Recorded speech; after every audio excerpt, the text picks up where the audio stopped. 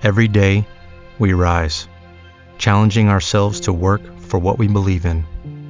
At U.S. Border Patrol, protecting our borders is more than a job, it's a calling. Agents answer the call, working together to keep our country and communities safe. If you're ready for a new mission, join U.S. Border Patrol and go beyond. Learn more at cbp.gov/careers. What if you could have a career where the opportunities are as vast as our nation, where it's not about mission statements, but a shared mission? At U.S. Customs and Border Protection, we go beyond to protect more than borders, from ship to shore, air to ground, cities to local communities. CBP agents and officers are keeping people safe. Join U.S. Customs and Border Protection and go beyond for something far greater than yourself. Learn more at cbp.gov/careers. If you listen to the show, you know I'm a fan of Audible. I love my membership. It's so great to lose myself in an audiobook, whether it's fiction, nonfiction, current events, or history. Or like I talked about earlier this summer, for me, an arcane topic, the book, The History of Bourbon. So if you are interested in expanding your horizons or diving deep into a subject you already know, there's no better way to do that than with an Audible membership. A vast selection of audiobooks, an unmatched selection, in fact, on so many different topics. Right now, I'm about to dive into my latest download, which is Dan Rather, Stories of a Lifetime. I also just downloaded a history book on the Renaissance. It's a topic that anytime I hear anything about it, I'm fascinated by it and want to know more.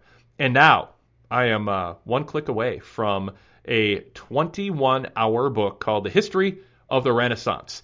And I really am excited when I'm in the mood to kind of take a break from wrestling and sports and some of the topics like current events and politics. The more I learn about human history and to learn about a time when human beings just completely shifted into a whole new gear as just people, as human beings, creatively and technologically. I'm super excited to dive into this book. So I hope you can get excited too with an Audible membership, and they make it easy because you can go and get a free audiobook right now. Just visit audible.com/Wade or text Wade to 500-500.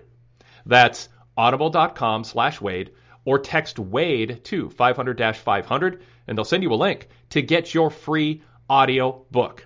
You might think, well, I don't have time to read books. Why would I have time for audiobooks? Well, that's the great thing about Audible, and this absolutely is the case with me. I turn audiobooks on when I'm in the kitchen doing dishes. I don't even need headphones or Bluetooth. I just play through my phone speakers. They're good enough these days. When I'm cleaning the kitchen or folding laundry or driving, running errands, I've got my phone with me. I've got the book downloaded, and there's no commercials. You push play, and you know that you're going to be entertained and informed with whatever book you choose from their thousands and thousands of titles. So again, go check it out. It's audible.com/Wade or text Wade to 500-500 and get your free audiobook. Every day, we rise, challenging ourselves to work for what we believe in. At U.S. Border Patrol, protecting our borders is more than a job, it's a calling. Agents answer the call, working together to keep our country and communities safe. If you're ready for a new mission, join U.S. Border Patrol and go beyond. Learn more at cbp.gov/careers.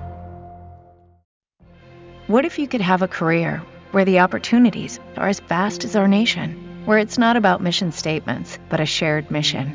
At U.S. Customs and Border Protection, we go beyond to protect more than borders, from ship to shore, air to ground, cities to local communities. CBP agents and officers are keeping people safe. Join U.S. Customs and Border Protection and go beyond for something far greater than yourself. Learn more at cbp.gov/careers.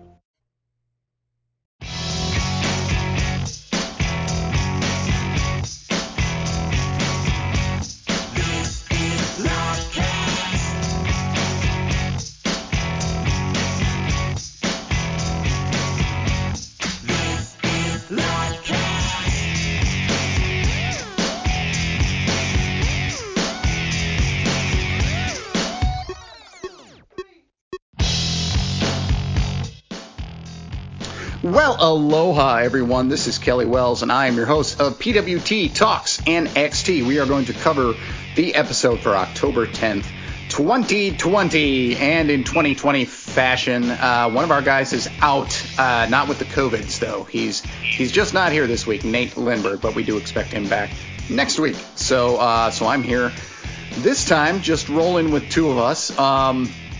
Got a long night ahead of me even after this, so we're gonna try to keep it brief. But this was another busy one, and it was an odd show.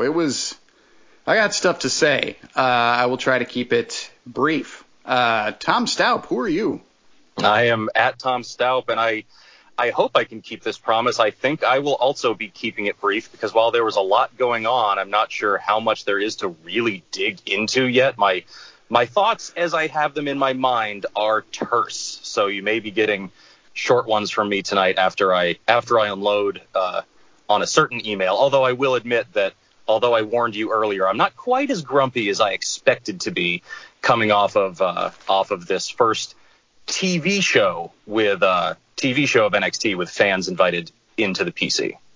You know, I thought it was going to look and sound worse, but I thought, Tom might not completely tear this to pieces. I expected worse as well, especially after we talked earlier today on that other podcast we do, NXT 8 Years Back, which you can hear on Saturday if you are VIP. So let me go ahead and read you a couple of emails that are from Jack and from JB, and then I'm going to throw to you because you are in the thick of it over there in Florida.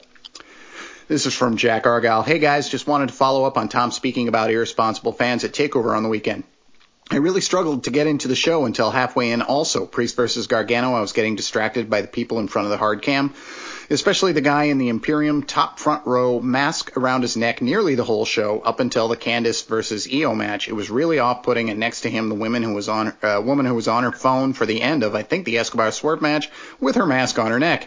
You wait so long to go and see live wrestling, and you're on your phone. I love the look of the Performance Center, but this really annoyed me. Our incompetent Prime Minister has actually hinted that for Christmas Day, he will drop the rules so everyone can see their families. COVID does not stop on Christmas Day. In Wales, we are not allowed to go to other people's houses and have curfews for bars and restaurants. Thanks, guys, for listening to my rant. Jack A. from Swansea, Wales. This is from our very good friend JB. Listen to the TakeOver post show with Tom and Nate on Sunday, and I have to strongly disagree with Darrell and Vincent's takes on the live fans now being allowed at the Capitol Wrestling Center. Let it be known I generally agree with both of their opinions, but specifically on this topic.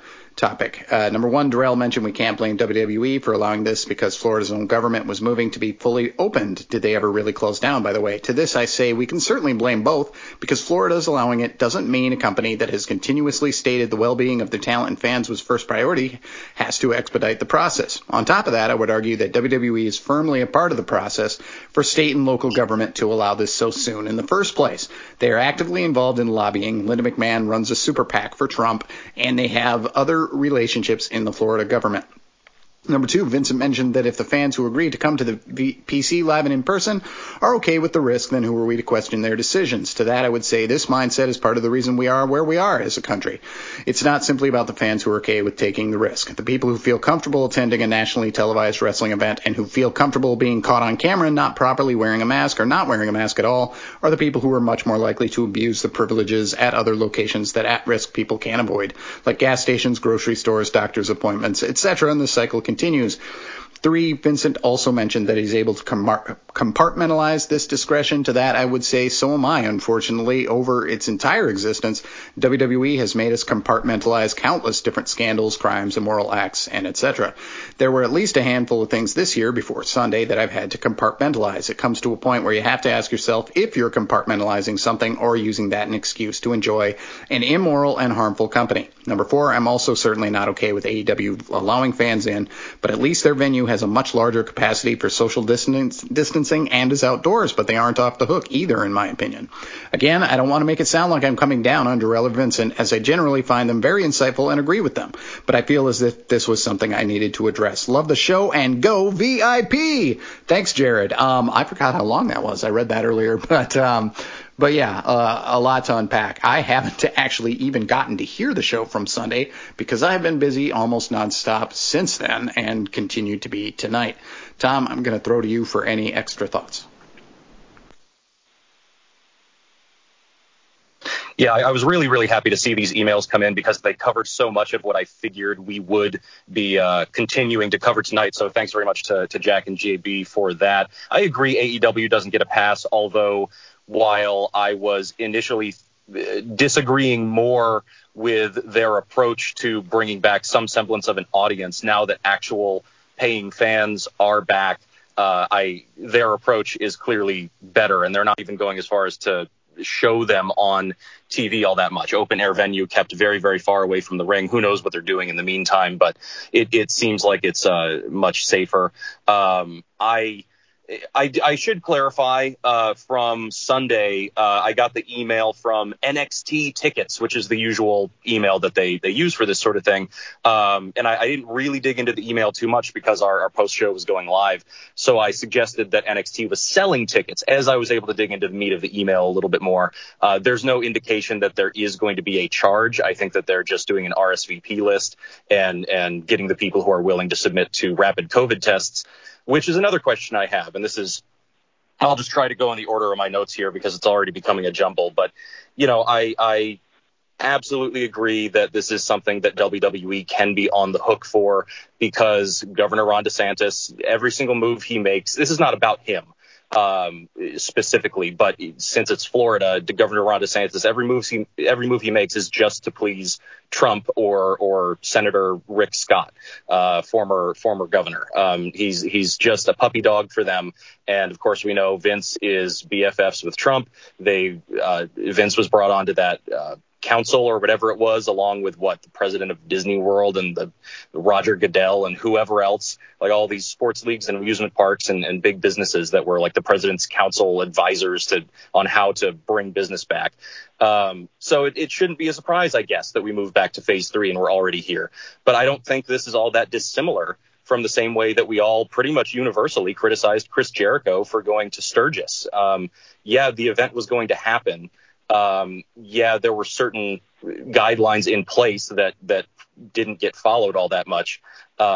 If it wasn't Chris Jericho, it would have been another band. I know Smash Mouth was there, and however many other entertainment, sources were there. But just providing the option for people who are going to go out anyway, just like JB said, it's not that dissimilar. And of course, on the subject of DeSantis, just today we had him announce like, oh yeah, sure, the Miami Dolphins can bring capacity 65,000 fans back to Hard Rock Arena. Great. And the Dolphins, apparently, I didn't dig too deep into it, but apparently they're like, no, we're going to keep it at our limited crowd. Thanks though.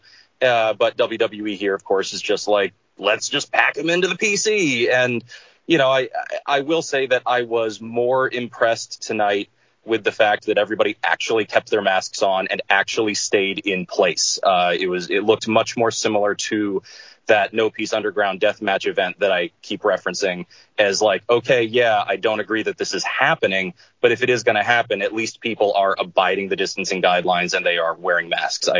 There's still maskless wrestlers right in front of them. There's whatever.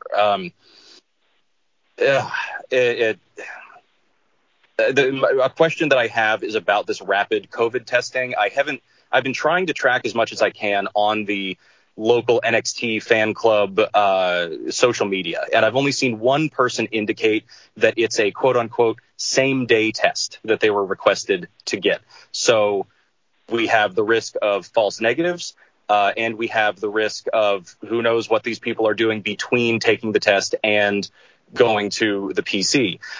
When I went to the PC in March, there's no public parking there. We all had to park at Full Sail and then get shuttled in.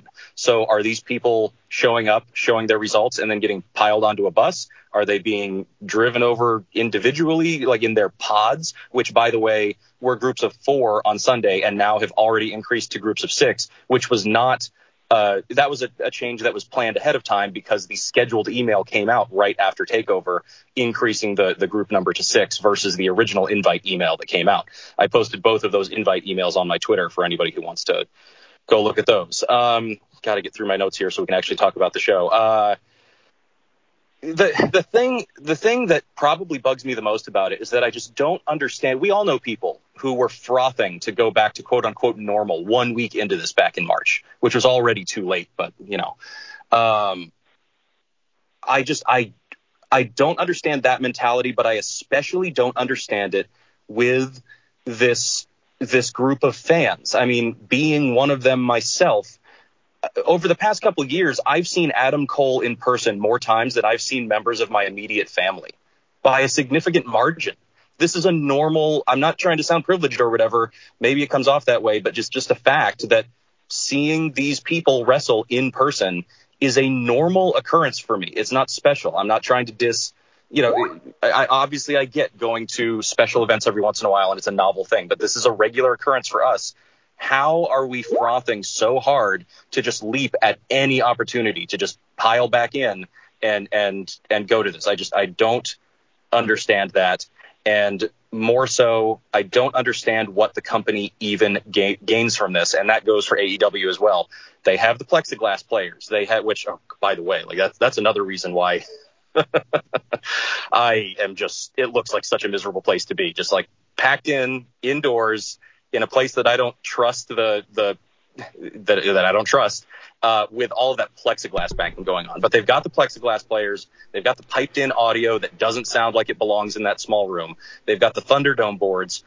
With all of that combined. And now the chain link fence, it seems a little like trying to watch the Punjabi prison in person.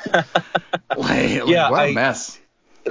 And just as I'm wrapping up here, I just don't understand why, when you have all of those things combined, why then bring in different people at all, let alone on a weekly basis, from outside of the bubble that you were already failing to maintain, and amid an outbreak that's ripping through your roster, no less. It just, oh my goodness, they don't even seem like they're interested in maintaining any semblance of a bubble. And I don't know what the company actually gains from doing this. So it's all extremely upsetting. It's finally I'm unable to compartmentalize this. We've had to stomach so much to continue to be WWE fans. The Saudi, just recent things, Saudi Arabia deal, this whole thing that's going down with third party streaming, and downside guarantees and all of that. And that's just two recent things on a mountain of all this other stuff. And this is the first time where I'm like, okay, I can't compartmentalize it, because to enjoy this show, I am looking at your transgression against something that literally could result in a life or death consequence for people, possibly even people that you don't know that this is where it's traced back to. But this is the kind of thing where, like, for the first time in a while, I skipped Monday Night Raw because after Sunday, I just did not want to watch another WWE product.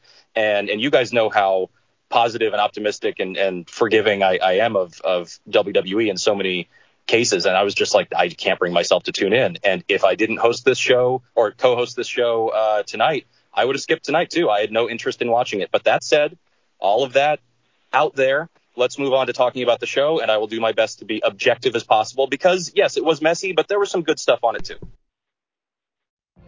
What if you could have a career where the opportunities are as vast as our nation, where it's not about mission statements, but a shared mission? At U.S. Customs and Border Protection, we go beyond to protect more than borders. From ship to shore, air to ground, cities to local communities, CBP agents and officers are keeping people safe. Join U.S. Customs and Border Protection and go beyond for something far greater than yourself. Learn more at cbp.gov/careers. Every day, we rise, challenging ourselves to work for what we believe in. At U.S. Border Patrol, protecting our borders is more than a job. It's a calling. Agents answer the call, working together to keep our country and communities safe. If you're ready for a new mission, join U.S. Border Patrol and go beyond. Learn more at cbp.gov/careers.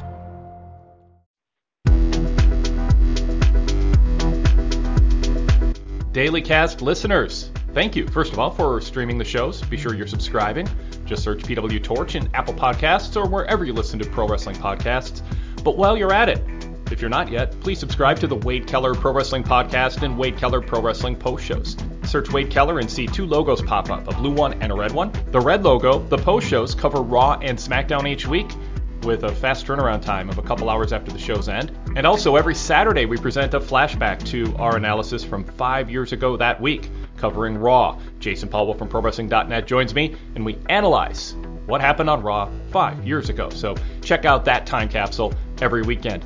The Blue Logo Show features the Thursday flagship, plus our first run interviews, our classic interviews, and our mailbag segments. So again, search Wade Keller and click subscribe to both the red logo and the blue logo.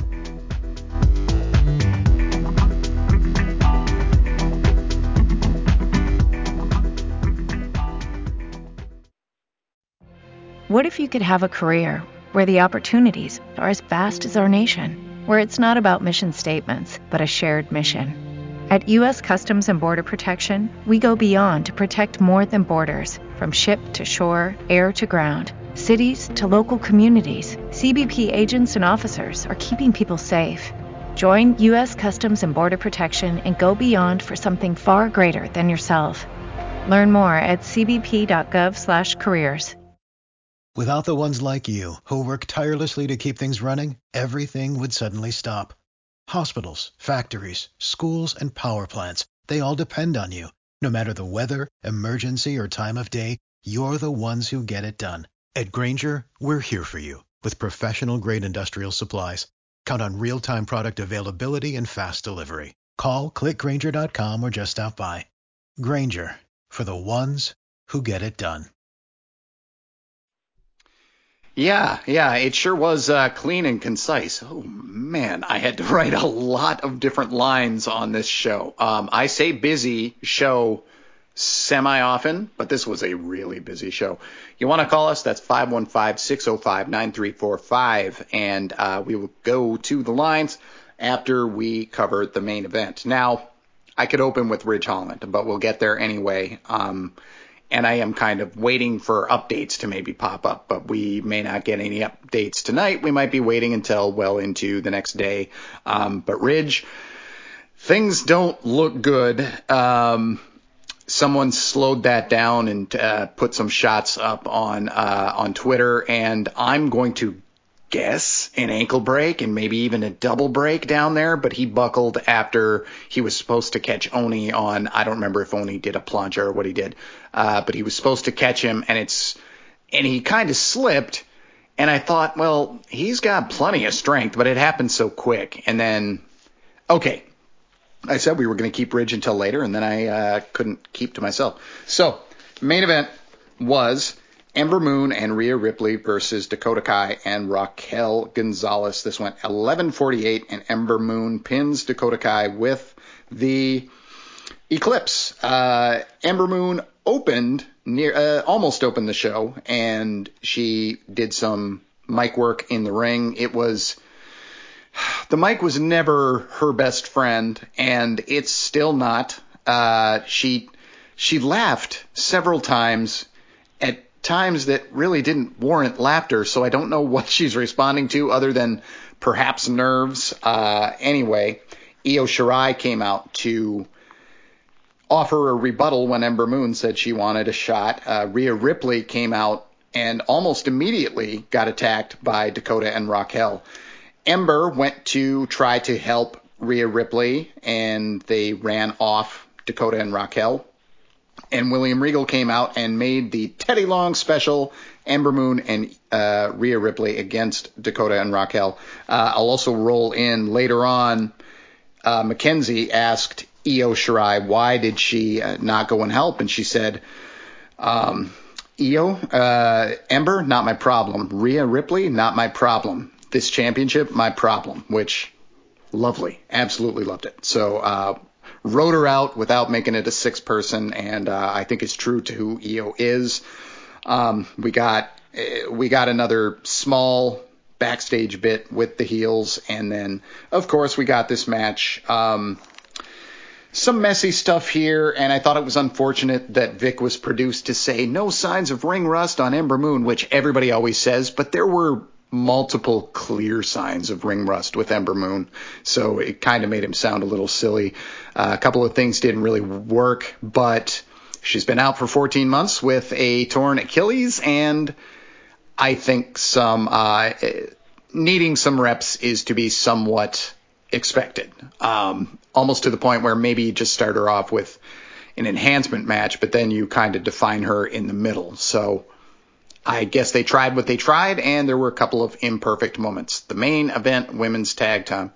Yeah, and anything we saw along those lines from Ember, I think, at least for me, was forgiven when she hit that Eclipse, because not only is that already a very cool move, but this was probably the best one I've ever seen her hit. It was really excellent, yes. I mean, it was one of those where she flies straight out, and like she's going to do a splash, and before she corkscrews, I'm thinking, oh no, you messed this up horribly. And then she completely torques her body around. And it was so impressive. So that's all she needs right there.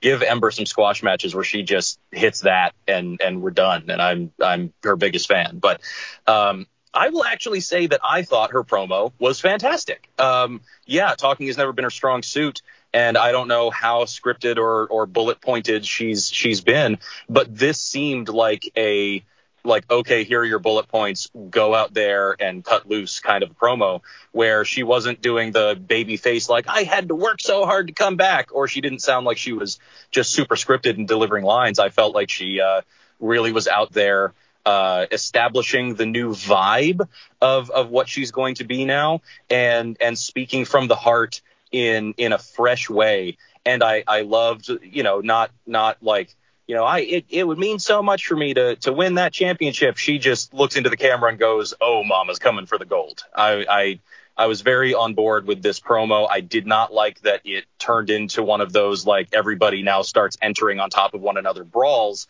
And then maybe I should be okay with that, though, because I was not worried about Ember during the match, because I had already gotten that out of my system from the brawl, as she's even doing like the tiniest little like windmilling of arms to look like she's involved in it. I'm just like, oh God, please don't hurt yourself. Please don't hurt yourself.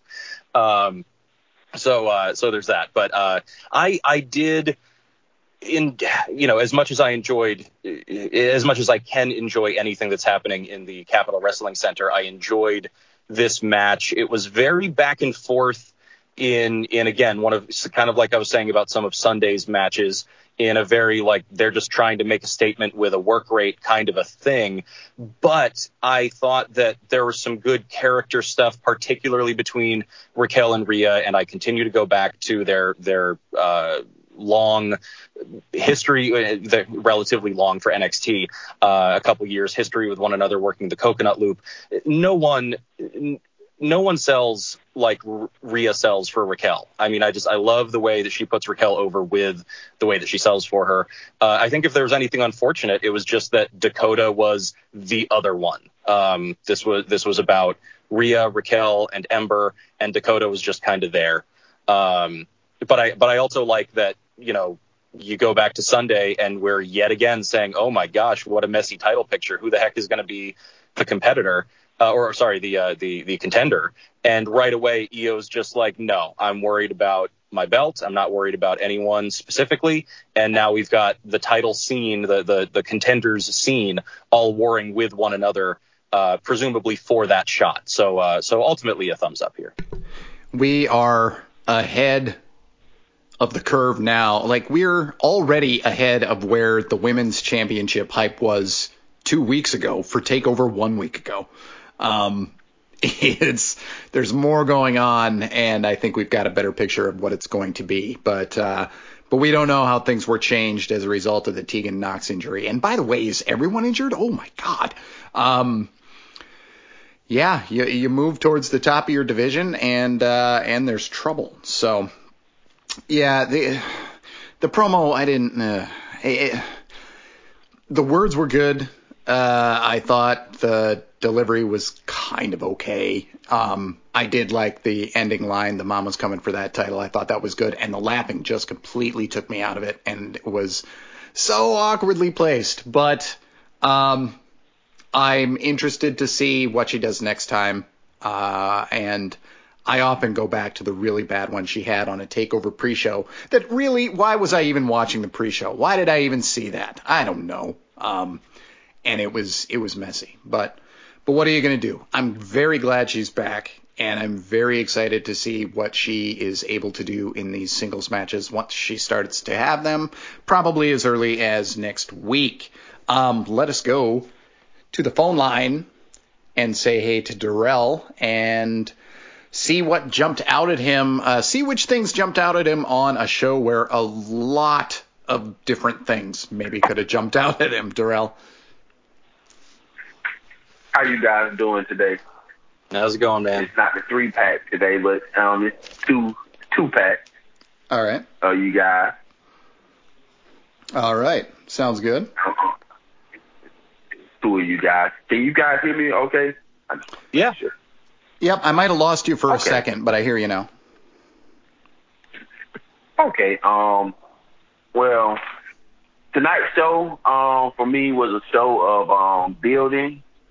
I think they were building a lot of things and going off the main event that you guys were talking about.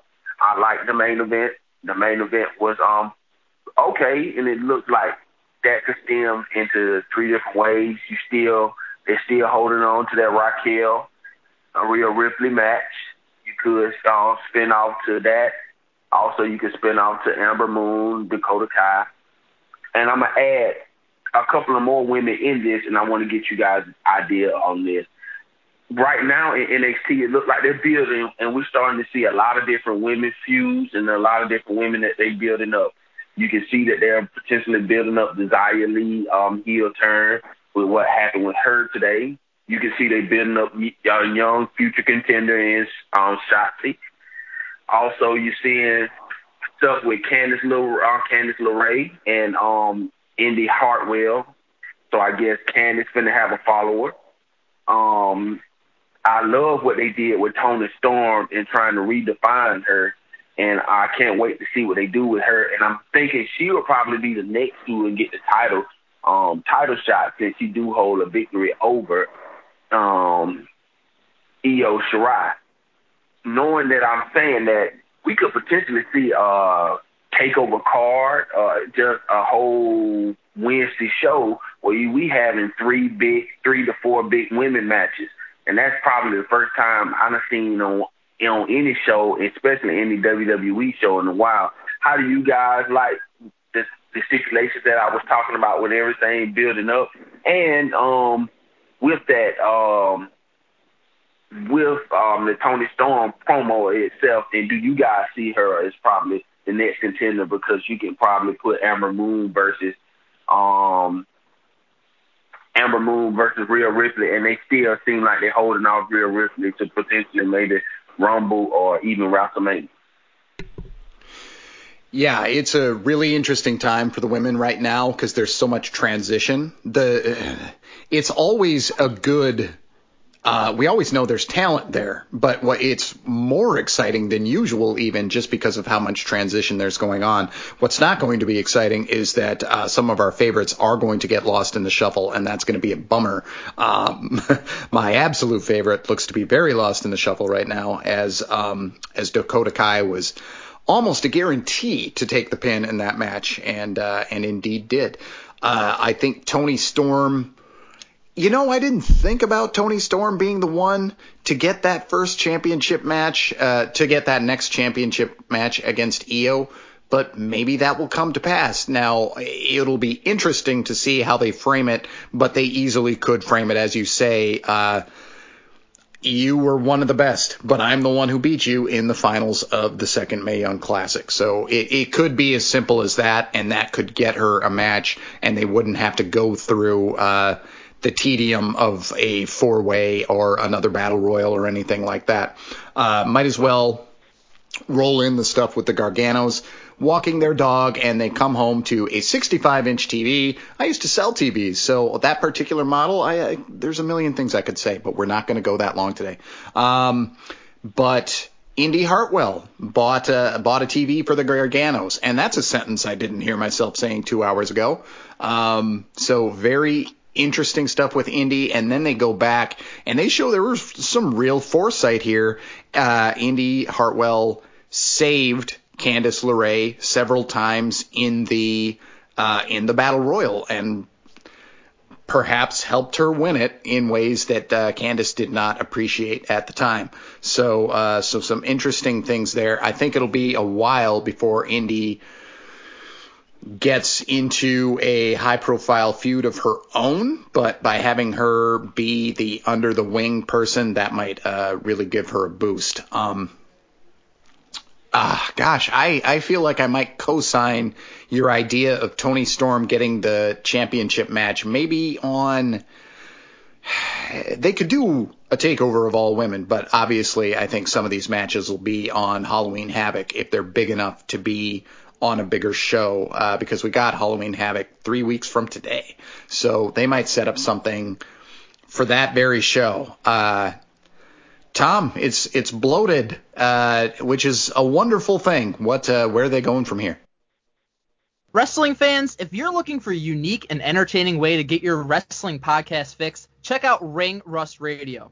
Ring Rust Radio uses its trademark brand of banter to cover all professional wrestling you love, including WWE, NXT, New Japan, Lucha Underground, ROH, Impact Wrestling, and more. We also hold sit-down interviews with some of the biggest names in the history of the business, such as Stone Cold Steve Austin, Shawn Michaels, Bret Hart, Chris Jericho, Kurt Angle, Trish Stratus, AJ Styles, and Roman Reigns. For those of you who want their wrestling with a perfect mix of serious analysis and comic relief, find Ring Rust Radio dropping every Wednesday night on Blog Talk Radio, iTunes, Stitcher, and wherever you get your podcasts. Yeah, no, Darrell, as happens so often with you and I, it seems like we are on similar wavelengths. I love seeing the development that is going on all the way down the ranks of the women's division right now. And I was worried for a moment there that Zaya had done this heel turn thing just to job to different people. But then Boa comes out, and that was my favorite moment on the whole show, because that's a guy who I was already high on. He and Zaya are the last two standing from that batch of Chinese signees that WWE did a couple years ago. And he's been out with a shoulder injury that I've been tracking through his social media. I always say that, like, oh, I've been tracking it. I just follow him on Instagram, but I've been wanting to see him come back. And I knew he was healthy, and I was wondering where they were going to slot him back in, if at all. And I got excited. Just like, there he finally is. And I'm thrilled to see what they're going to do there.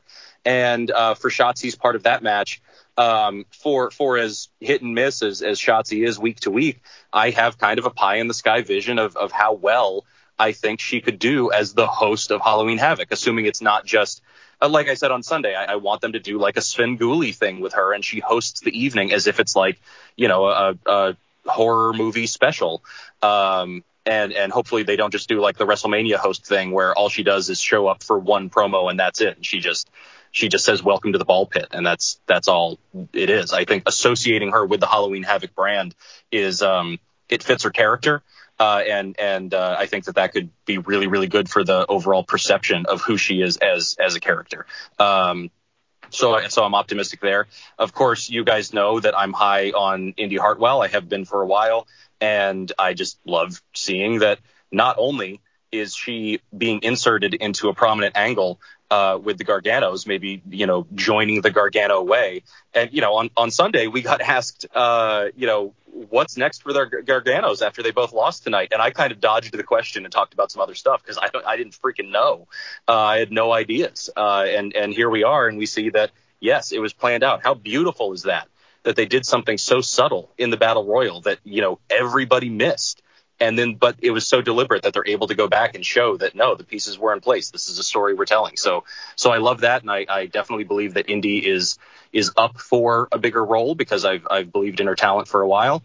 And she went Final 5 in that Battle Royal. That's right. Which we thought was odd. But, there's been a plan in place for her, apparently.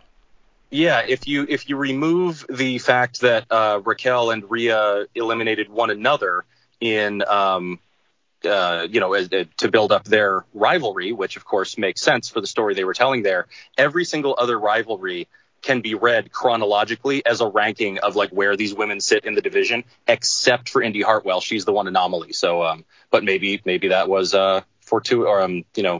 I don't know. Anyway, the other one, of course, is Toni Storm, and that's the one that I'm most on the wavelength with you, Darrell, because I was actually thinking the exact same thing, that with these other women warring at NXT in person, Toni is the person who can come in and not be a part of all that and go straight to Io and say, yeah, I beat you in that Mae Young Classic, so I have a reason why I should be in contention for that title.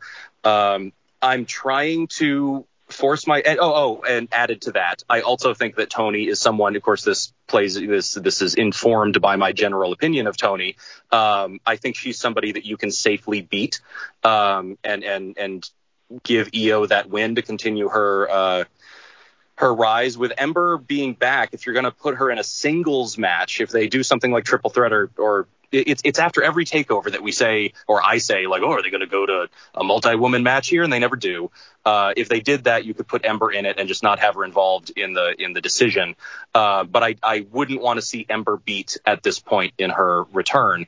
So I think Toni is safer. And I'm going to try to be optimistic about seeing how Toni presents herself. I thought that the video addressing Io on Sunday was strong relative to Toni. It's strong. But then tonight's thing was like, okay, I'm going to keep on telling myself that it's going to be a better presentation for you when you're actually back in the ring. But telling me that, like, oh, hey, I went on vacation to Cancun is not something that I'm invested in all that much. It's like, I don't know. I'm just reminded of, like, following Tennille Dashwood on Instagram. Like, okay, yep, you're always on vacation, the beautiful vistas and beautiful bikinis, but I kind of hate you for it. So, yeah, I don't know. Video packaging in and of itself, not great, but I definitely think that Toni should be the next challenger here, and hopefully it's a new version of Toni. I think they're going to keep her heel, so this could be like the first small step towards her being this is how the other half lives kind You know of what? thing. I had already forgotten that she turned heel before the pandemic hit. Yeah, I was actually paying attention to that feud with Piper Niven, and I remember that now. Yeah, you're right.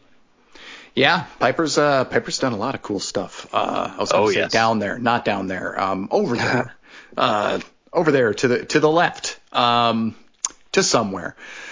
Anyway, lots of. Oh, I had a couple of thoughts, but we're talking about so many women at once. I've kind of forgotten what I was going to hit. But I like that we're covering all that ground. Was it about Shotzi? It actually might have been, but I'll drop her in just a second here. It was about Ember. It was just total agreement that she does need to be protected right now. You can't bring somebody back and half-ass it. You have to bring them back and put them at the top, or else they're just going to be like, you went home again, and now you're just going to... She would flounder if she was not protected at the beginning. So I expect her to be real protected here at the beginning. It was very strange in this main event for Rhea Ripley to play heel in peril and to have Dakota Kai, who is like the sniveling heel, desperate to keep Rhea Ripley in the ring. And I get it because Ember just got back, but it seems like a really dicey thing to do to Rhea, who... all these little things, it's like death by 1,000 paper cuts to her mystique, to have her be the one in peril and have Dakota Kai desperate to have Rhea in the ring and not Ember. And I don't know. I overthink these things, but that's what I'm here to do. Shotzi Blackheart did face Xia Li, and like you, I was extremely excited about Boa. The fact that he was in a suit suggests maybe a brief non-wrestling role for him, but I really, really dig him. He was in the breakout tournament, and of those that they still employ, he might be one of the last ones to hit TV. I can't remember who else hasn't. I would have to look at that bracket to... I think that, I mean, it was only 8 guys. I think they're all... It was only 8 guys, yeah. And I think other than ACH, who took off, I think that the group's doing all right. Even Joaquin Wilde's up to stuff. Oh, yeah, for sure. Still don't ever remember his name. Right. But I do like what he's doing. I think it's a great role for him right now, and we'll see what that does for any of them and if they can break out. If one of them breaks out, I prefer it to be Mendoza. I think he's criminally underused, but whatever. They weren't on the show this week, so let's not get bogged down in that. Shotzi Blackheart. She defeated Xia Li, and I was already typing, why did Xia Li lose to just face or turn just to lose to new people? But yeah, this could be interesting stuff. The other thing there is that I never talked about was Shotzi is going to be the host of Halloween Havoc, and on the media call after this was announced, Triple H said, and who better than Shotzi Blackheart? And I was like, ooh, quite a few people would be better to host something, because I say Ember's not totally at home on the mic, but in comparison to Shotzi Blackheart, Ember lives on the mic. Shotzi has been very stagey on the mic, but I think if these segments are all pre-produced and they really get her to where they need to be, this could actually be a great boost for her if it goes right. And I'm very interested and closing one eye as I watch with fear as that happens. But yeah, I'll mention Sven Gulli again, or if people aren't familiar with that, like the Fright Night. I think my dad is obsessed with Sven Gulli and has a Sven Gulli shirt, so I'm on board. I mean, like, if, or Fright Night, I think everybody's seen that. If you haven't seen that, sort of like the vibe that Rob Zombie gives off a lot with his more carny-ish subject matters. My point is, if they go for corny, then it doesn't matter if Shotzi's delivery is wooden. It'll be good, I think.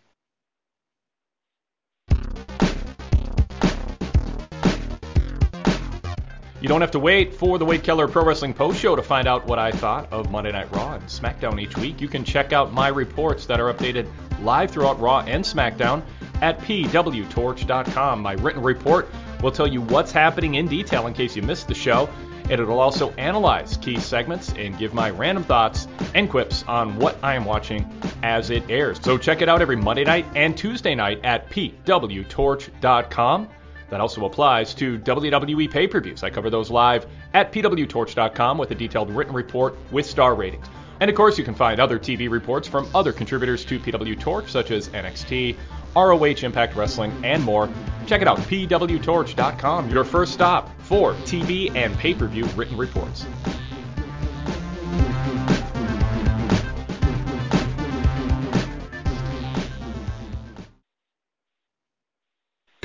All right, Darrell, what else do you have for us for this week?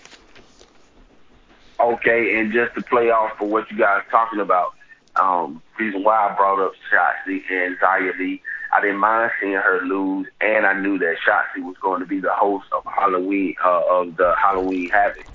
If that show ends with the host getting taken out and it cultivates into the ending of Xia Li's full heel turn, then that starts a potential rivalry between the two. That'll be a great way to end off on that show and a reason to have her as host of Halloween Havoc. You're telling them the story and it cultivated into that final heel turn.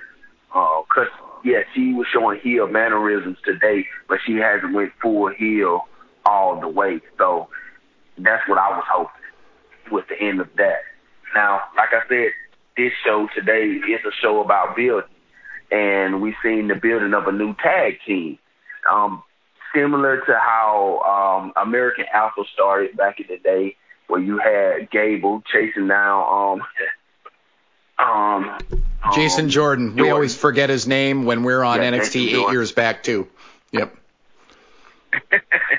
Yeah, and they was and he was doing the corny stuff, willing and trying to make him say Gable, So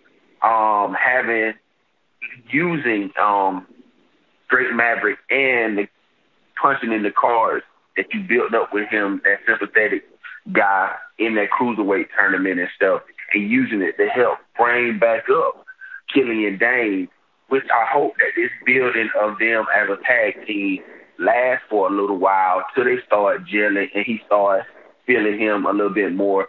And then you can potentially take the tag team titles off of Breezango and put it on a good heel team, which I'm hoping is my grizzled young veterans that I've been calling for a while. So, and then that tag team title will be deserving to be on a takeover again. How do you guys like the odd matchup, and what do you guys think about that whole scenario that I played out? For a while, I thought I might be the grizzled young veterans' biggest fan, and then you came along, and now I'm pretty sure I'm second at best. But yes, love that idea, and I think they were definitely earmarked to be champions before they had to take some time off because the world is hell. So, okay, Dane and Maverick. First, we had Drake being interviewed outside, and he said, "I got a tag match for me and Killian. We're buddies and everything." And Dane shows up, of course, and is very upset about this. Like, why are you doing this? And he storms off. And Drake says, "Just wait until you hear our music. You're gonna love it." The match is just a couple of segments later. Dane and Maverick versus Everrise. The match played for comedy, and it's a fine use of Everrise. I don't think they're ever going to have Everrise win or do anything special, unless it's a win to move a story forward. They win. Dane and Maverick win at 4:02 when Dane kind of gets tired of Maverick and body slams him on top of. Oh, maybe it was a power slam on top of. I think it was Chase Parker, but I'd have to go back to be 100% sure. And then the crushed Maverick pinned him. After the match, Dane, of course, punches Drake after Drake tries to make him dance. And Dane goes back and he carries Drake like a sack of potatoes to the back. And Drake is thumbs upping the camera. This is going to turn some people off. I know that it is because it's very silly. This is very sports entertainment-y, so I'm very interested to see what Tom thinks of this because I think we both like the build to this. But this is as cute as they've ever gotten. We also got an email from David Podnar, a good friend of the show. "I love the dynamic between Drake, Maverick, and Killian Dane. Yes, I know tag teams that don't get together can be another trope, but Drake's actions just have me enjoying this. Are you just tapping your feet to that catchy song? Sometimes we just need someone being happy, even when being punched in the face." Dave Podnar from Pittsburgh. I agree that I really like this version of Drake, who is just so stupidly optimistic. I think it's a fun use of him, and it's something we haven't really seen before. It feels as novel as anything can in pro wrestling. It really feels like a character that is kind of one of a kind. Well, you can't be kind of one of a kind, but whatever. Getting pedantic with myself, like when people say, "Oh, it was pretty unique." Yeah, was it unique or was it not? Okay. Anyway, what a stupid thing to get mad about, but I am who I am. So before I try to talk myself through my own thoughts, Tom, on Drake and Killian. I'm guilty of the same, and I think I'm probably guilty of using the phrase "pretty unique" on occasion. But I thought that this was very amusing, and I'm not sure if we can be certain this was the end game for them at this particular point, since they seem to be, particularly with Nikki Cross being announced as being taken off of the Clash of Champions card, and her marriage to Killian Dane, Maverick and Dane disappeared from TV at the same time, right when that outbreak hit, and they've been gone about 2 weeks. So it seems like there might have been some exposure, and I don't know if that led to a change in plans. I even went as far as wondering if Ridge Holland being involved with Undisputed Era was not originally the plan, and maybe it was going to be Killian Dane or something. But this, I agree. This is very novel. And yes, we've seen tag teams like this before, but I certainly can't remember a tag team where the guys, or one of the guys, like actually hated the other guy and wanted to hurt him. And the finish reminded me a little bit of a spot that I loved seeing Luke Harper and Eric Rowan do, where and I wish that their tag team played more into this, but it was when Harper would like shove Rowan, and I think that's the way it went. Maybe it was the other way around. Well, one of them would shove the other and sort of piss the other one off, and because they're like these cult drones, then they would, the one that got shoved would pick up the shover and power slam them down onto the felled opponent. So I liked that idea, although this is obviously a different framing of that, using one another as a weapon. And yeah, how delightful is it to see Killian Dane come out just so grumpy while Drake Maverick skips and snaps his fingers and there's whistling music in the background. I mean, I am very much enjoying the comedy through juxtaposition that we're getting, and they so far have found a way for Killian Dane to punch out Drake Maverick at the end of each of their matches, and each one has felt fresh. It doesn't just feel like, okay, this is the part where we do the punch spot. So I am very much on board with this pairing and the enhancement of its presentation as seen tonight. The Odd Couple was such a popular play. It's been remade and made dozens of times, folks. You will never go broke with that kind of dynamic. I like this too. I think they have to be careful here not to become the toddlers who have something good and then they overdo it and then it's not funny anymore. I think that this particular act will have a short shelf life if they try to do too much of a good thing. Darrell, was there anything else, or otherwise we'll run for the finish line? Okay. Now with the first match that was on the card, with Tommaso Ciampa and Kushida, I like the hard-hitting style. I like how they continue to keep Kushida the way that they had him before. I see these two guys as potential, since they haven't been building up guys for title shots for neither the North American or the NXT title championship. I could see either one or both guys going for either title. I think how they're building Kushida, that we might see him as a potential matchup for Finn in some type of way. I like that. I didn't understand having Dream come out there. I understood why they had him come out there because of the night before. So I guess that takes him away from maybe potentially being drafted up higher and stuff like that, or being on road off TV. But again, like I said, this tonight was tonight of builds, and they seem to be building this up, and these two guys having a rivalry until they potentially go off of what title each guys that go off to today. What do you guys see in those two guys going? And do you see either one of those guys going after a title? Because I do think I would like to see Tommaso Ciampa go after the North American title, and Kushida go after the main title. So how did you guys like that matchup, and where do you guys see these two going further? I worry about my boy Kushida, because if he gets that championship match right now in the thick of this push and he doesn't come through, it's really, really going to hurt. I guess just in a natural sense, I was expecting the other way around, but the way they treat the North American Championship so well, they could do it this way, and it wouldn't really seem like any kind of a demotion for Ciampa. This really does seem like a belt that these guys should want to go get. It's been treated really, really well.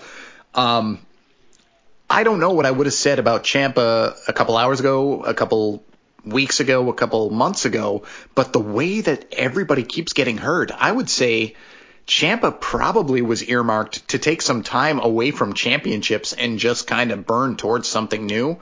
But now, who else is there? He's got to go after a championship because everyone keeps getting hurt, every intended person that they have high up. If Cameron Grimes was more protected, then maybe he'd be one of them, but I don't know how realistically you put him in a place other than the North American Championship, the ladder match. No, he wasn't in the ladder match. He was in the Gauntlet Eliminator. I tried to shove the name of that out of my head, but apparently it stuck. Okay, so Kushida versus Ciampa. I thought that this was a no way out booking kind of match, and indeed it ended in the very rare NXT disqualification, 14 minutes and 31 seconds. Yeah, this was nice. I think these guys are a pretty decent match. I too was a little surprised that Dream came out here. He lost decisively at TakeOver. Maybe it's just a red herring, but then he went after Kushida and he got his ass beat again. So what is he necessarily doing? I don't know if this is just to write him out of the feud in a realistic way because he just got beat down again, or what exactly this goes to. I think a lot of things are teases for the draft, but I'm not sure. The one thing I will say is that I thought it was. I always find it a little weird when they have this ending. So Dream comes out to attack Kushida, obviously, and through no fault of his own, he accidentally attacks Ciampa. He hits him with the axe handle because Ciampa got dragged into the way. So Ciampa wins the match. It just seemed like they wanted to have their cake and eat it here too. He clearly was there to attack Dream, but whatever. I can live with it either way. But if I have to nitpick, and I do because that's why I'm here, that's my nitpick, Tom. You actually very, very nicely covered every single point that I wanted to make, so I will just echo you and add that although this was a fine opener, I was upset when I heard Ciampa's music because they had advertised that Ember Moon was going to open the show. So I saw Ciampa and I was just like, what the hell, man? But yeah, yes, I thought that was I odd echo too. everything you said. Alrighty. Then I think we had from Darrell what he said he was going to have. So let's start racing towards the ending. Let's go to we better talk about Ridge Holland. Okay. So he got pushed throughout the night. He of course had the moment at the end of TakeOver. And he was a TakeOver main event major player after the match. He deposits Adam Cole over the barricade or wherever it is, and Undisputed Era got together on. I still don't know what they're doing with Undisputed Era. I really don't. They were all together in a backstage segment, and Kyle O'Reilly was kind of trying to apologize for not getting it done against Finn. They were all, cool about it and like, whatever, we understand. And then Cole made a warning to Ridge that he would be sorry that he attacked him. So then later on, Ridge is asked why he did what he did, and he said, you've got Adam Cole to thank for that, or some such. Then Ridge Holland wrestles Danny Burch. This goes 205 because you can't wrestle Danny Burch in a long match, even though I love seeing Danny Burch in long matches if you're going to be a monster. And so after the match, there is a long series of mini brawls between Oney Lorcan and Ridge Holland. And the killer is this could have ended one beatdown, two beatdowns earlier, but Oney went after Ridge one more time, as he was produced to do, of course, with, I want to say it was a plancha, but now I don't remember. And something in Ridge buckled. And I noticed it right away, but I didn't think it was going to be as bad as it sounded. Then they come back from commercial. Vic Joseph talking in a very muted tone about injuries and what kind of things can happen. Wade Barrett says this is the nature of the beast, but I really, really hope Ridge gets better soon.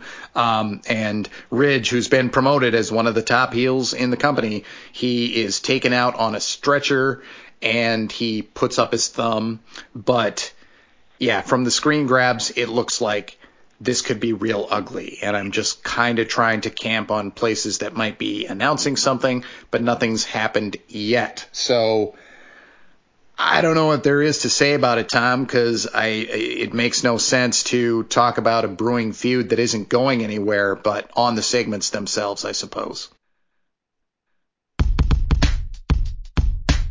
We're now on Patreon. By popular demand, you can now support us directly through Patreon. Go to patreon.com/PWTorchVIP. We have 3 tiers, including an entry-level Tier 1 that takes the ads and plugs away. You can have the VIP versions of the Wade Keller Pro Wrestling Podcast, Wade Keller Pro Wrestling Post Shows, and the PW Torch Daily Cast. That's 14 podcasts per week, but with the ads and plugs edited out. Plus, you get the VIP after shows. Don't be left out anymore from those for just $4.99 at patreon.com/PWTorchVIP. We also have a second tier and a third tier where you can upgrade to get other VIP content, including other VIP podcasts and the PW Torch newsletter, the current ones and 20 years ago version. So go check it out, patreon.com/PWTorchVIP.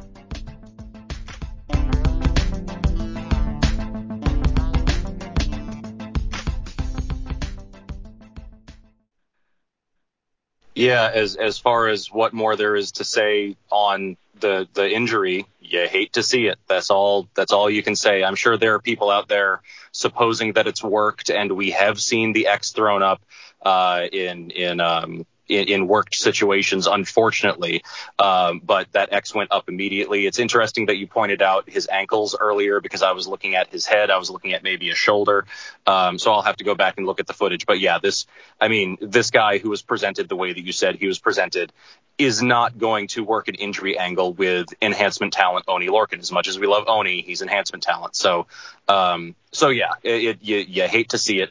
The segments themselves, I find myself complaining about, because I guess we're just not gonna get Danny Burch versus Roderick Strong to find out who's gonna challenge for the tag titles. Or are they just not gonna mention that? And then building up to this, it does seem, obviously, at least for storyline purposes, they got as much out of Ridge as they did tonight. So it seems like they can at least continue telling whatever Undisputed Era story they want to tell, even if Ridge is no longer a physical presence in it. Because he's, last week I didn't have a Mercedes, now I do. There you go. And which, by the way, he got out of the driver's seat of that, right?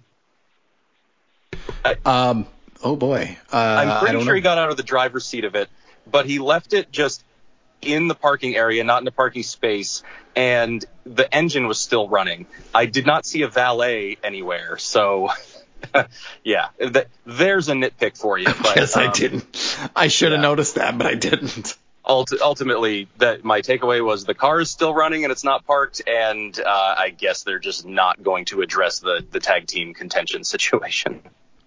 You know what? I've been camping on WWE.com just to see anything about Ridge, and there is a poll. Which superstar made a worse potential enemy tonight? Is it Cameron Grimes in Dexter Lumis, or is it Velveteen Dream in Tommaso Ciampa? So apparently what they're going for is shifting Dream over to Ciampa. And what's that feud going to be? Because they're both heels. And not only, and they did not make that clear because they didn't really linger on Ciampa or anything. And like, what's his beef? You helped me win a match by disqualification. I'll murder you. Like, I don't, whatever. Like, he clearly wasn't even okay. It did seem like they're setting up a match between them, but if it turns into a feud, that's just ridiculous. Right. I thought of, like, maybe they can get something out of this, and maybe that's where they're going, but they sure didn't make it seem like it was clear to the point where somebody should be putting it up as a worse potential enemy. Whatever. Okay, so I keep losing my page in here. Let's go to the middle of the show, the mid-show main event segment, which was all about Austin Theory, which has been his place of late. What a weird push Austin Theory's getting. He gets a lot of minutes week after week, and he always loses. This is the first time he's won in a while, and then he still lost a match after that. So he wrestled Leon Ruff and he won in 147 and says, this is what happens when I get the proper time to prepare. By the way, I adore Leon Ruff. If you listen to this show, you already know that. And I'll continually die on that hill. I love what this guy is capable of, and he is truly one of a kind, an actual unique guy. But I just don't know if a guy as slight as he is has any chance to do anything in WWE. So I enjoy the 2 minutes I get from him every couple of months. Whatever. Dexter Lumis comes out to provide a counterpoint in the form of no speaking, and he wrestles and beats Austin Theory. I don't know how long this match was. I did time it, but then I forgot to type in the time, so I don't know, probably 12 minutes. But Lumis goes over Theory. I know you early on were already like, I don't know about the Lumis act, and I thought, well, we got to see where it goes. And I'm starting to get a little tired of waiting to see where it goes. I guess we've got what we're going to get out of it. But Theory, hard to talk about him with whatever is underneath him. But he is one hell of a talent. That's all I will say. So I can understand that. I don't. What a situation. Tom, take it away. Yeah, I mean, Theory's young ring IQ cannot be denied, and I even loved seeing, like, Leon Ruff unfortunately slipped off the ropes at one point, and Theory just swooped right in to not just save him, but immediately make it look like it was just his role was taking advantage of his opponent's mistake in a combat environment and going straight to the finish. I just thought that showed great thinking on his feet in the moment. Leon Ruff, believe me, it is not something I don't want to be the guy who hates on Leon Ruff. But now that he's signed, and so they're giving him more offense in his matches where he just gets folded up like an accordion at the end, which, yeah, he can do like few others. It's like one step up from Marco Stunt territory. It just doesn't look like a person who belongs in a wrestling ring. And I hate even hearing myself say that because, you just look at former powerlifter Austin Theory and you look at Leon Ruff and it's like, okay, something doesn't quite add up here. Like, I don't know. But then Dexter Lumis came out, and boy, if there was something on this show that I had forgotten about until you reminded me that it happened, it sure was this. Yeah. Mm-hmm. God, it completely escaped my mind that this was even a thing that occurred. And Lumis, like, I don't know how cleanly I can draw this correlation, but on 8 years back, we're talking about Leo Kruger, who is playing a psychotic character, a very, very different kind of psychotic character. He's like a jump out at you like, hey, I'm crazy kind of guy. And Dexter Lumis is cool, calm, and collected. And in my mind, I sort of compare the way that Leo Kruger works his character to the way that Bubba Ray Dudley did. And again, very different characters, but just the way that he works what he's doing with his character in to motivate what he does in the ring. And when I look at Dexter Lumis, I make a much more lofty comparison to, it seems like he's working sort of the way that Kane worked, and just being this big badass who just stands there and won't take your guff. And when you cross him, he's just this big brick wall that's gonna choke slam you. But Kane was able to emote so much through full facial covering. And without that hindrance, Dexter Lumis is, I say hindrance, but maybe you should put the guy under a mask because there's nothing there. There's nothing to be intrigued about whatsoever. There's nothing to wonder about. There's no little mannerism or no little twitch or subtlety that you're just like, I picked up. I was bored before, but now I picked up on that, and now I want to know more. He's so boring, and there's nothing to dig into. You know what this guy needs? Maybe they need to put the guy under the mask so then it gives you something to wonder about. They're doing Halloween Havoc, and he is the kind of guy who should do something at Halloween Havoc. I think what he needs, and this is so sports entertainment-y, is to be in some asinine costume. And so we finally see something he's the greatest American hero from the 1980s TV show. Something don't get me started. I love Greatest American Hero. I loved it too. And I look back and I'm like, this is terrible, and I love it. It's so stupid. I love it. And I use that one because that is what I was considering doing this year when I thought Halloween would exist. Oh man, with a curly blonde wig, I hope. Oh yeah. Well, it was kind of reddish, right? Nikki Katz's hair. I don't remember. Okay. Gosh, it's been so many years, and I don't think I've seen it since first run. So I don't know. Yeah, it was. What a song. Yeah, exactly. Okay, so, well, I mean, Dexter Lumis got us to the greatest American hero, so I guess it's not all bad. Okay, so where do we go from there? What else do we have?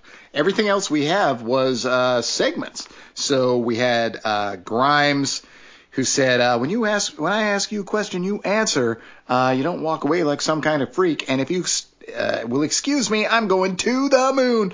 I love that. Their catchphrasing is stupid, but I love his because he does it in places where we all know that it doesn't make sense, but he's so committed to it. I love it. We got Damian Priest, brought to you by Burger King. Maybe if you're pushing a guy as the coolest guy in the world, maybe don't have a corporate sponsor like Burger King, but whatever. And he said, if anybody wants me, they can have a match. If they want this championship, they can have a reckoning, which is cutesy, but I thought it was kind of cool. I'm guilty of that. And then we had Thatch's Thatch Can. It still exists, but this one was the rare Thatch's Thatch Can that actually kind of furthered something, because Thatcher has lost some high-profile matches, and he lost it and would not stop inflicting pain on his student, but this time it was motivated by the fact that he started talking about those guys who are just told what to do, and he's like, I won't be one of those. I won't be one of those people, and he won't be defined by his failure. I don't remember what it was, but he was defined by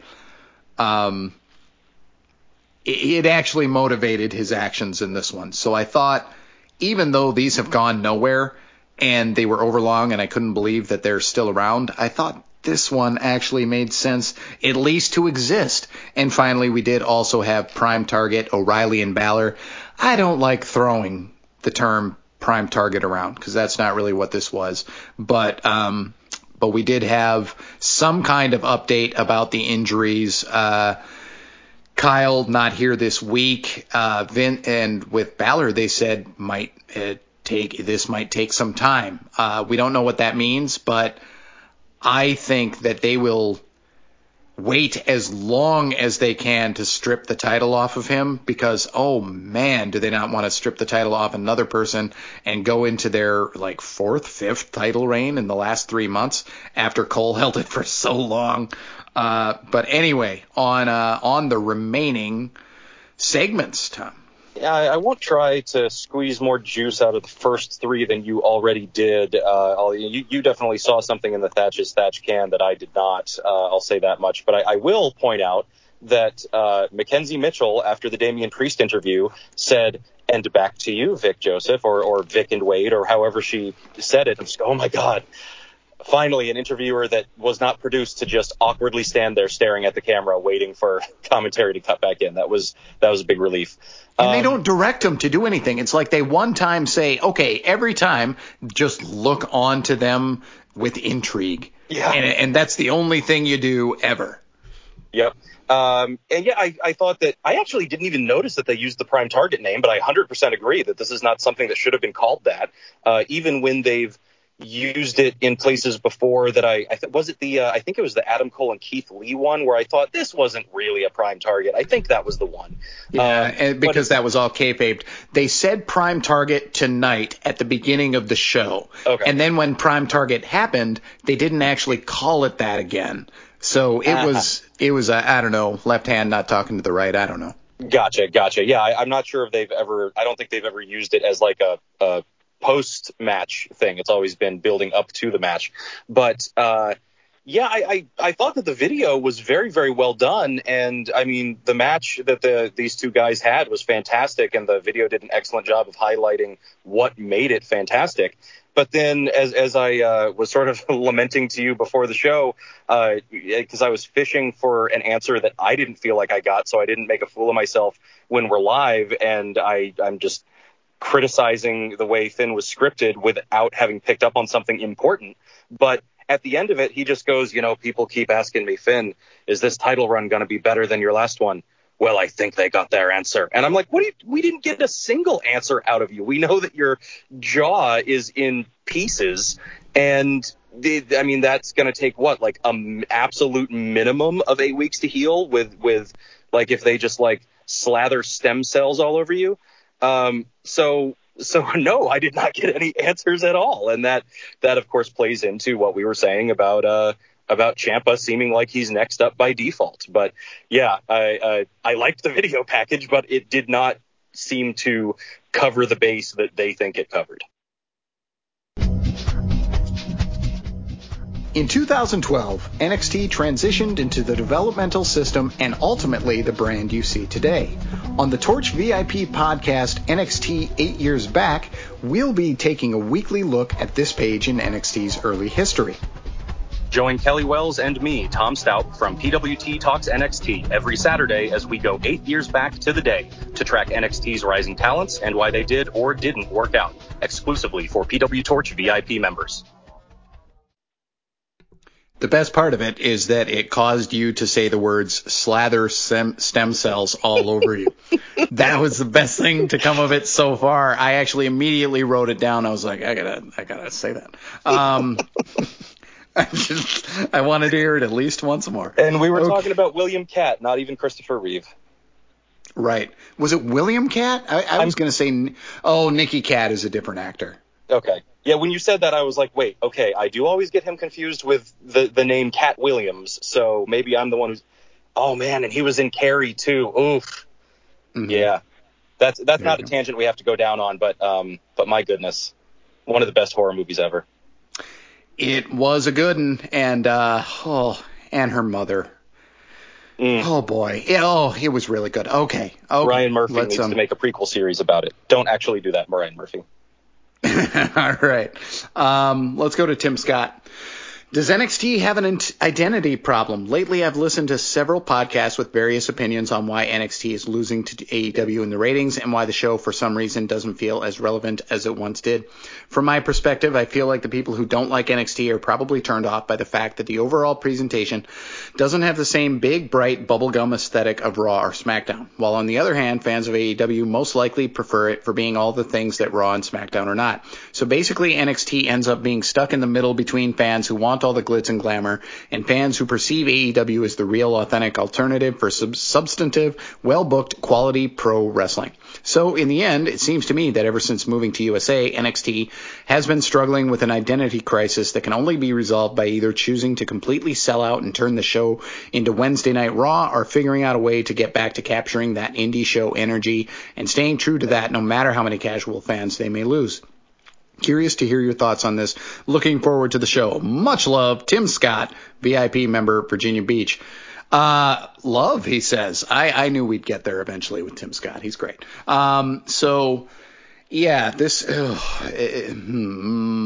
This is something I consider a lot. And how fitting is it that he sent it this time, this week, because this show did feel like a Raw in a lot of ways.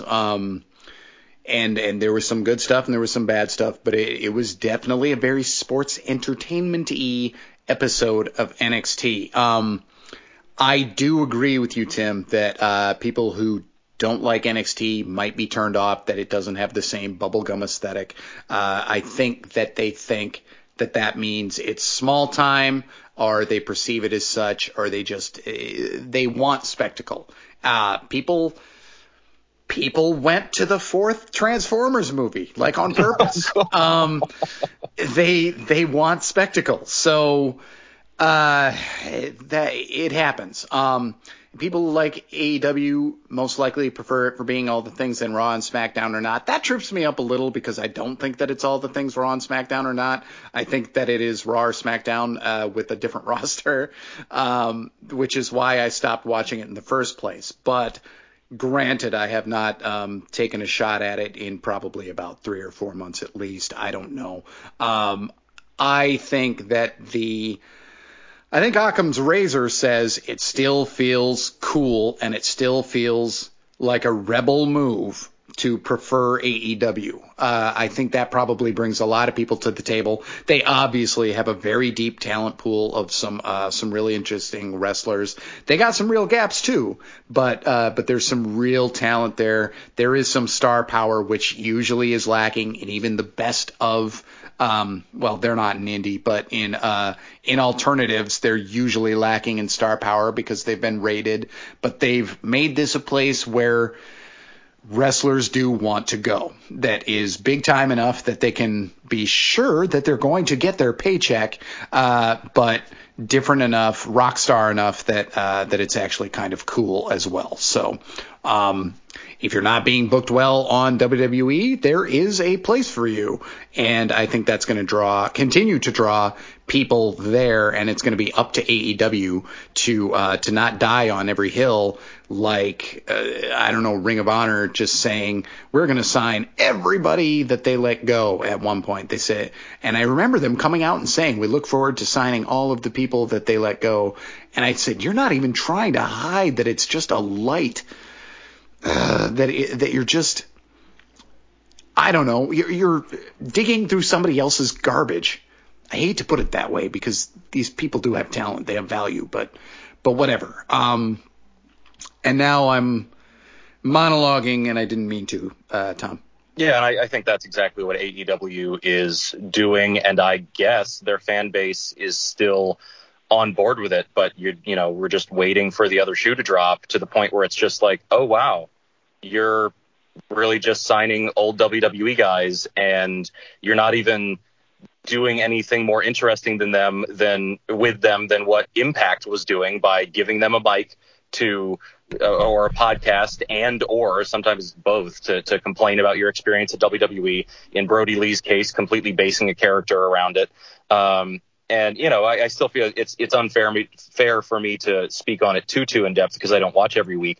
But like you, there are definitely reasons why I stopped watching. Slightly different reasons because I still consume the main roster. But I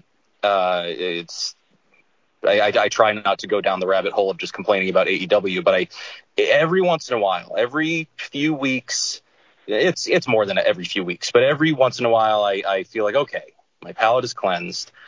I'm ready to dip my toe back in and see what I think. And I'll watch an episode and then I just go running, screaming the other direction, since it's just obligatorily 15-minute matches that are 50-50 booked. And okay, I said I wasn't going to go on the tangent, but that. Yeah, they got the greatest assemblage of tag teams anywhere, but the tag team matches I watch all seem like they have no consequence. Yeah. And so it's, for some reason that is still working for people, even though I don't feel like they're actually telling stories of advancement. It's just everybody's great and everybody has a high work rate and everybody gets a chance to go out there and show how amazing they are, except for Scorpio Sky for some reason, except for, I went into this telling myself I wasn't just going to rag on AEW the whole time, but I sort of feel like Tim answered himself with that final paragraph there about NXT. Just quoting from him, NXT has been struggling with an identity crisis that can only be resolved by either choosing to completely sell out and turn the show into Wednesday Night Raw, or figuring out a way to get back to capturing that indie show energy and staying true to that. I would say that AEW is the one with the indie show energy, because AEW feels like an indie show that has been given millions of dollars. And it's working with that same mentality that you see on the indie level, which I have been on record multiple times in my Torch reports saying that I think is very fun in the indie context. I was an Orange Cassidy fan, but when you're presenting him as a serious competitor on a primetime wrestling show, it doesn't translate the same way. So NXT I compare more to studio shows of the late 70s, early 80s, and I have liked that. This is a mentality, the Wednesday Night Raw is a mentality that I would have pushed back on fairly recently. And like I touched on Sunday night, Great American Bash started to wear me down to the point where I started to think, okay, they're calling audibles to pop ratings. They're starting to book climaxes to feuds at an unsustainable rate. Let's see how this goes, though. And on Sunday night, I think, I was already upset about extenuating circumstances surrounding the event. But I think Sunday night was finally when I was just like, okay, they put a takeover here for no reason, especially because they could have continued building these stories toward Halloween Havoc, which, yes, is not a takeover, but is a branded TV event, and there's value in that. I'm totally fine with it. I'm in favor of Halloween Havoc. But these could have still been the same feuds and been more interesting stories as a result of it, maybe some other natural climaxes along the way to give you some different TV main events, mid-show main events. But it does feel like we're finally moving at an unsustainable rate. And tonight was the night that it finally stood out to me. I think I've even gone as far as to say that now that you and I, Kelly, are doing NXT 8 years back, that we watch one episode of that show and one episode of NXT from 8 years back and one episode of modern NXT on basically the same day every single week. And so we get that direct side-by-side comparison. And for a while, I think I was even going as far on the podcast to say that it still felt like the same show with the same DNA. Yes, it's gone through a lot of changes, but it still feels like NXT. Tonight was the first night that I've watched it since we started the 8 years back thing. And I was just thinking, wow, this feels like a completely different show that is just still called NXT. So yes, I agree with Tim Scott. And if anything that I said beyond just whining about not liking AEW was of value, then I hope you're glad you sent the email to us. Let's go to Kevin Catani for our last email. We do have two others, but they are evergreen, and as I said, I got work ahead of me tonight. This is Kevin Catani. Salutations, gents. I hope this email finds you well. I thought tonight was a good mix of takeover continuation and new developments. I loved the Gargano bit where he dogged Indy Hartwell in one breath and then praised her once he saw that she was the gift giver. Classic comedy. With the news of Finn's broken jaw, what do you think will happen with the title? Do they let him hold it while they further other storylines? With Ridge's injury, how do you suppose that storyline plays out? I loved Wade Barrett's observation that it sounded like Ridge may have been paid off based on his interview, but will any development come from that? Probably not now. Lastly, there was Dream again. Is it safe to assume that he's back full-time with no repercussions? That would keep him off TV otherwise, yeah? Thanks as always. Office hours are now over. The Professor, Kevin P. Catani, Ph.D. I guess we kind of did cover all this stuff. Yeah, I liked it. Was really obvious stuff with Gargano dogging Indy and then saying, I always like that girl. It's obvious, but I think... Once again, commitment by Gargano makes it work. I don't know what will be. I had no idea on medical, and there's a lot of things about medical that WWE is barred from talking about. So I don't know what we're going to know. I don't know if they know how long Finn's going to be out, and that's going to dictate things. And I don't know if they even know if they'll have to strip him of the title. I really hope not, because it seems like this is on the heels of that match with Kyle O'Reilly. It would be a real bummer if that's how this ends up. Dream, yeah, like you, I thought maybe he wouldn't even show up on this and that he was written out. But this could have been the way to write him out. But obviously, based on that poll, they want to get something out of Dream versus Ciampa. So even it seems like they're appeasing people by not having Dream on for a lot of minutes, but he's still getting time on every show, even if it's brief. Tom, anything on Catani's email? Yeah, Gargano dogged Indy, who takes her working name from her childhood family pet, Indy the dog. So I'm just going to pretend that the good doctor did that one on purpose. And yeah, man, it's bizarre how it just seems like they keep on writing Dream off TV for him to just run in and do the same crap all over again. I think I don't mean bold in a complimentary way, but it's real bold of them to keep on putting Dream out there in front of now a live crowd of actual fans. I mean, again, like we've said multiple times now, I feel like that's why they turned him heel. So when he gets booed, it seems like that was the desired thing, but it just seems like they're just trying to wear us down until we don't talk about it anymore. But I mean, what better way to do that than to just tell us what you found in the investigation, so we can just go, oh, okay, so they did do their due diligence and the guy's clean. Fantastic. But they just let the suspicion linger. It's not doing anybody any favors.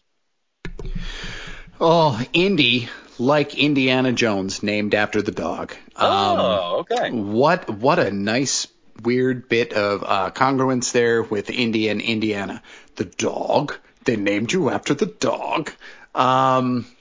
Yeah, that's the end of Indiana Jones and the Last Crusade for you uninitiated. I have seen it about 40 times. Oh, John Rhys Davies, what a joy he is. Anyway, that is, we could easily do the movie tangent, but we're not going to.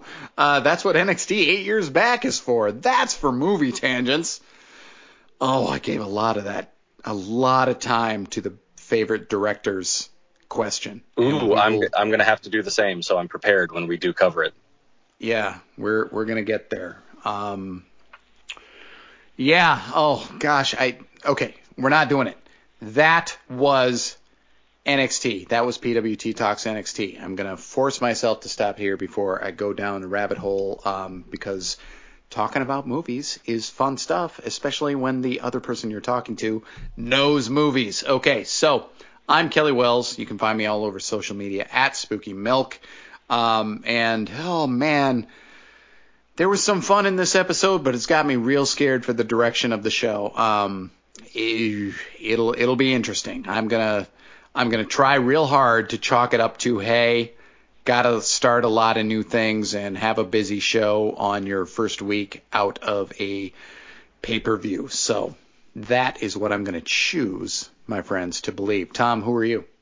At Tom Staup, and believe it or not, I'm walking on air. No, I'm actually very upset with WWE right now, but I agree. This was an okay show despite extenuating circumstances, but despite it being okay, it has me ultimately worried for the direction. So in spirit of Nathaniel Son Lindbergh, we'll see where it goes. Nate, way to make your presence felt on the show. All right, Nate will be back with us next week, and we will see you in 7. Cheers, everyone.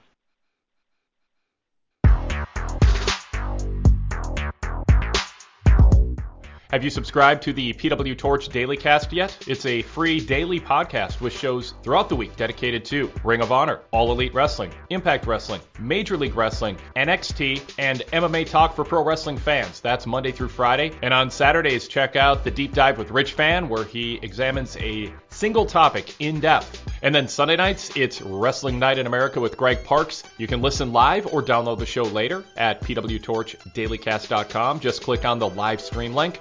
He takes your calls talking about wrestling's biggest events, either ones that just took place or previewing shows that are right around the corner. And on Sundays when WWE runs pay-per-views, he's live right after the pay-per-view at pwtorchdailycast.com, reviewing the show and taking your calls. That's the PW Torch Daily Cast lineup. Just search PW Torch in Apple Podcasts or wherever you listen to your wrestling podcasts, or visit our homepage to download or stream the shows or find out more information, pwtorchdailycast.com.